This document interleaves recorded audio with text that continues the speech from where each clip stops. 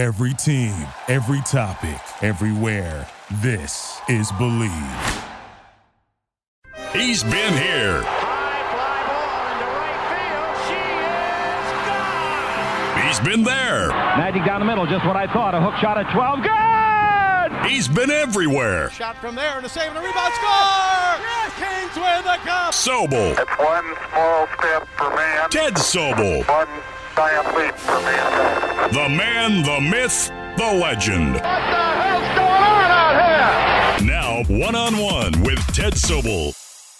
I'm Jerry West. You're listening to Touching Greatness with Ted Sobel. Thank you, Mr. Clutch, and welcome to my latest Touching Greatness podcast here on the Believe Podcast Network. And this week we're talking LA Hoops as the unofficial start of the NBA season is always on Christmas Day when I made my way out to Staples Center and talked pregame with Lakers radio voice John Ireland, Clippers TV voice Brian Seaman, and the longtime Lakers PA voice Lawrence Tanter. And we talked about the state of local basketball, which much of the NBA is focusing on our teams right here in SoCal. Clippers won the Christmas game, 111-106. Lakers blew a 15-point third-quarter lead. Kyle Kuzma scored 19 of his 25 in the first half, while Kawhi Leonard had a game-high 35. That's the most points ever scored on Christmas Day. Anthony Davis with 24 for the Lakers. LeBron James, 23 points, 9 boards, and 10 assists. James aggravated his groin injury, though, when he collided with the Clippers' Patrick Beverley in the first quarter. Remember, it was last Christmas when LeBron suffered his torn left groin against the Warriors, the first major injury of his career. And so we'll see how the Lakers handle LBJ from a rest standpoint, and we'll discuss that and a whole lot more in the next half hour. So first, let's hear from the Clippers' new TV voice, who handled radio so well over the past decade, Brian Seaman. Brian, always great to see you, sir. Christmas Day, nothing like that. This is really sort of the unofficial start of the season, isn't it, for a lot of people? It really is for a lot of the fans, although, those of us on the day-to-day beat, I won't say grind, but the day-to-day beat, this is now game 34 for us, which is crazy. Almost 3 months have passed since we started, but this is such a great day. You talk to the players, this is the order of intensity. It goes playoffs, opening night, and Christmas Day are the 3 most intense days that you have as a player. So it's a gift to be here. I've been with teams that, aren't on Christmas Day, and while I love to spend it with my family, I know that means the Clippers aren't doing very well. And guess what? They're doing very well, and I think this is going to be one fun night. Is this the most hyped Clippers regular season game ever? This or opening night. I mean, you can take a pick. I really believe it is, though. And for better, for worse, I mean, I think this is the most anticipated regular season game, certainly with these two teams going at it. Now, they've played big games before, but neither one of them have been title contenders at the same time. Obviously, the Clippers have been the delinquent for decades in that equation. Now they're on the same ground, and I would tell you this, if one of them wasn't around, so let's say the Lakers weren't around, to me, it's a surefire shot to the finals for the Clippers. If the Clippers were not around, it's a surefire shot for the Lakers to get there. These two teams, let's be really honest, knock on wood, they're both healthy. They're going to be in the conference finals in May, and the city of Los Angeles will be the basketball mecca. It'll be what we've all hoped it to be. It'll be a battle, it'll be a war, it'll be a ton of fun. And for the first time, a true rival as well between these two, because unless you face each other in the playoffs, it's just another sort of important game. I feel, and I was just talking to some people with the Lakers, I feel there's more pressure with the fans than there is with the team, because LeBron James doesn't care if he loses this game. He knows that there's 50 more games left. He knows that there's the playoffs. The fans that stand so hard for the two individual teams, they're the ones that have to come back to the Twitter world and the social media world and defend what happened or what didn't happen. I feel that there's more pressure for them than there is for the actual players, but that's what makes it fun. And before anybody wants to say, yes, this is a Laker town, that's fine. They can have the town all they want. The Clippers are trying to win titles. The Lakers have 16 of them. The Clippers are trying to get their first. And to me, it just makes it that much more enjoyable. So the rivalry potentially could be truly born in May, but let's not kid ourselves to think that the players, the fans, the broadcasters don't circle these 4 nights. How about one of the great turnarounds in franchise history in the NBA? Because when you guys had your slam and dunking teams a couple of years back, and you were on our station, the Beast 980, everybody thought this is for sure the greatest Clippers team ever. They didn't get where they wanted to be. It looked like they were going to be dead, and really an amazing turnaround in a short period of time. Incredible. So you end the 2017 season losing Game 7 to Utah. I had talked with the front office during that series, and I knew that they had a lot of difficult decisions to make with contracts, with veteran players who we all loved and thought were great. And all of a sudden, they get a bit of a gift with Chris Paul requesting a trade. I loved Chris. He was great, felt you could win. It's not an indictment on him. Him asking for the trade allows for Lou and Trez and Pat Beverly to come in here. Now, individually, Clipper fans probably didn't know much about those guys, but what they ended up doing, they're the tent poles of the culture that is now in that locker room. And that is what made this place attractive to Kawhi Leonard and Paul George down the road. It is one of the more epic turnarounds without having to lose. I'm going to quote Steve Ballmer. These are his words, not mine. We're going to win, and we're not going to suck to do it. Those were his words. He told a group of season ticket holders a few years ago, meaning he wasn't going to tank. Right. And they didn't. And here they are. They haven't done anything yet. Let's be very clear about it. But they put themselves in the best position that they have ever been.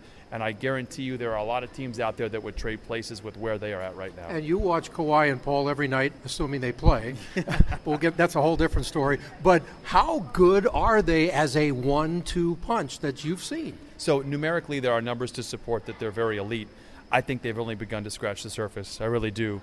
Defensively on the wings, they're going to be as tenacious. And these are coaches and basketball people's opinions, not mine. Sure. They're like Jordan and Pippen in terms of defensively how they can go. Offensively, obviously, they've got their own unique skill sets. Pat Beverly, you throw him into the mix. Ivica Zubac is a defender that people don't talk about. And Mo Harkless. I mean, you have a chance to be one of the best defensive teams on ball and as a team in league history. And the numbers might not show it, but when you need a stop, I think this team can summon up the defense to make it happen. We've seen it happen the first 30 games, and you're going to need that in the playoffs. Isn't that really what it's all about? In basketball, they only talk about the offense, but defense really does win championships. It will, and I think that's been the Achilles heel for the Clippers the last few years. Now it's the number one thing, and the offense will just kind of be a byproduct from their great defense. And, oh, by the way, you've got two great offensive players and a third and fourth coming off the bench. I mean, the offense is going to take care of itself, but the fact of the matter is that they're going to have a lockdown defense going into the playoffs. When the game slows down, it's going to be really tough to beat, and I'm looking forward to seeing the challenge play out. And finally, the first Christmas without Ralph Lawler in the building. That just doesn't seem right to me. Well, we've kind of gotten used to it now, but it is weird. It's still weird to me when I get on the plane and I look across and there's no Joe, his wife, there's no Ralph, and I don't get inappropriate text messages as many throughout the year that I did before. But, he's never forgotten. It's funny, you take over a position like this, and I know, well, I'll never be the best broadcaster this organization has ever had. That mantle is already taken. Now I just try to tell the story as it unfolds, but he'll never be forgotten, that's for sure. Merry Christmas, oh me, oh my. Oh, very good. Merry Christmas indeed. Yeah, good to see you, my friend. And we'll have more LA Hoops chatter in just a moment, but first we need to talk about sleep. Listen to these studies from Harvard and Johns Hopkins. Chronic sleep deprivation has been shown to lead to depression, diabetes, obesity, and cardiovascular disease. We need 8 hours sleep. Now, I don't get much of that these days, so any type of sleep is good for me, specifically during the football season when I have too many broadcasts to do in 1 week. But one of sleep's biggest problems is temperature. Tough to get good sleep if you're too hot. And I want to tell you about the Pod by 8 Sleep. The Pod by 8 Sleep is a high-tech bed designed specifically to help you achieve optimal sleep fitness. It was developed by leading sleep researchers after tracking 43 million hours of sleep. It combines dynamic temperature regulation and sleep tracking to enhance your rest and recovery. It learns your sleep habits and adjusts the temperature automatically. That means if you like the bed cool and your partner likes the bed warm, now you can have both at the same time in a crazy, comfortable bed. Sleep longer and deeper so you wake up refreshed and ready to take on the world. Try the Pod for 100 nights, and if you don't love it, we'll refund your purchase and arrange a free pickup. They've already sold out of their first 2 batches, so they're going fast. For a limited time, get $150 off your purchase when you go to 8sleep.com/pro. EIGHT sleep.com/pro. That's 8sleep.com/pro, and sleep good. And now let's hear from the Lakers radio voice, John Ireland from ESPN Radio in LA. who's seen his shares of Christmas Day games. That is for sure. John Ireland, first of all, how many Christmas days do you think you've been in this building? I was figuring, I think it's 22. Wow. I mean, every year I first started working with the Lakers in 1998, and I think they've played Christmas Day ever since. Yep. So it's somewhere in that neighborhood. But I don't mind. It's a great day, and most of the time it's a great game like it is today. I'm thinking back that the Miami game when Shaquille O'Neal came back was probably the most hyped game on Christmas Day. Does this come close to that to you? Maybe. That felt like an NBA Finals game. That I remember walking around the court and thinking, from the time Shaq got announced, it was a close game, and Dwayne Wade played great, and that was Shaq's first game against the Lakers after he left. That would be a really hard one to top. These teams seem to have an aura of we'll see you in the playoffs, and we never knew if the Heat and the Lakers were going to meet in the playoffs after Shaq left. And so this feels a little more regular season than that did. That felt like a finals game. So when does this become a true rivalry? Not until they meet for something important in the playoffs is the way I've always looked at it. Yeah, I think you're right. And, they've never met in the playoffs, period. Exactly. And I actually think the Clippers would probably need to win in order for this to be a rivalry. I mean, the Lakers have been to more finals than the Clippers have been to the playoffs. So it's not really a rivalry because the Clippers don't have anything the Lakers want. But if they were to beat them in a playoff series, I think that would flip the script. Just talked to Brian Seaman, and we talked about all the years that they've been here and not really had very many meaningful games. At the same time, not a lot of Christmas Day games, so this is a big deal for their organization, too. I said to Noah Eagle, who's a young guy in his first year doing my job for the Clippers, I said, you better get used to this. I worked for the Clippers years ago doing what is his job, and I said back then I had Christmas off every year. You're not gonna. I think when you look at their ownership and what they've been able to build, I think they're going to be playing on Christmas for a long time. How good are the Lakers right now? We see a little bit of a downturn when a couple of key guys are not where they want to be. They're great, Ted. They're not good. They're great, and Anthony Davis is absolutely the perfect complement to LeBron. Health is going to have a lot to do with it as to whether or not they make it to the finals, but I know nobody wants to play him. And the thing that jumped out at me was the 13 straight victories on the road to start the season. I mean, that just never happens. Crazy. So if they can keep their team healthy, and strangely, tonight's going to be just the second time all year they've had everybody available. Oh. There was one night in November that they had, and same for the Clippers. First night all year that they're going to have. People forget when they played an opening night, there was no Rajon Rondo, there was no Kyle Kuzma, there was no Paul George. So tonight's a completely different game. But to answer your original question, the Lakers are great. If they have a great coaching staff, they have great chemistry. If they can stay healthy, I think they'll have a really, really good season. But that's a huge if. Every team has to stay healthy. And as we found out last year with the Warriors, sometimes that determines the whole thing. And my most unfavored term, load management. It comes into play big time with Kawhi. Do you think the Lakers will deal with that second half a little more with LeBron? I don't know. I know he doesn't want to. Yeah. I know LeBron has said if he's healthy, he wants to play. And, I'm not so sure. I know I'm in the minority on this, but I'm not sure that we even know load management works. I mean, you and I have been coming to these games for a lot of years, and Kobe never load managed, Jordan never load managed, Kareem didn't do it. Michael Thompson just cringes at the phrase. So I'm not even sure it works, but the Clippers are going to try it, and so they're a great experiment. Last year it worked perfectly for Kawhi, and I've always wondered, can you just flip the switch? Yeah. Can you mail in the regular season and flip the switch? Well, the Clippers have said, we're going to do that, so let's see if it works. Am I the only one who thinks if load management does work, the league really should strongly think about lessening the schedule during the season because it's killing it for the fans, in my opinion? Yeah, I don't think you're wrong, and I think they actually are considering. I mean, the proposal that was put on the table, according to multiple reports, is that we play 82 now, is to lower it to 78. I think the only way to kind of eliminate load management would be to get rid of the back-to-backs. Yeah. The one thing that all my bosses have told me from the beginning is they don't think there will ever be fewer games because of the money that comes with all these games. And everybody's salary is based on that, the players, the coaches, the trainers, the announcers. So to lower the number of games is a tough sell. But maybe we have reached that point where if Kawhi's going to take off 25, 30 games a year, you got to cut the schedule. I don't know. Or start the schedule a couple of weeks earlier maybe, and just so you don't have the back-to-backs in 3 and 5 nights. Right, and I don't think Kawhi's going to play in a back-to-back all year. Yeah. So this is something Adam Silver's aware of it. Jeff Van Gundy, who's doing the game today, said that he thinks they should look into starting the season on Christmas. I hope they don't, because I enjoy doing the games in November and December. But as you could probably tell, it's not up to me. I mean, I'll say this though: Adam Silver is a really smart guy.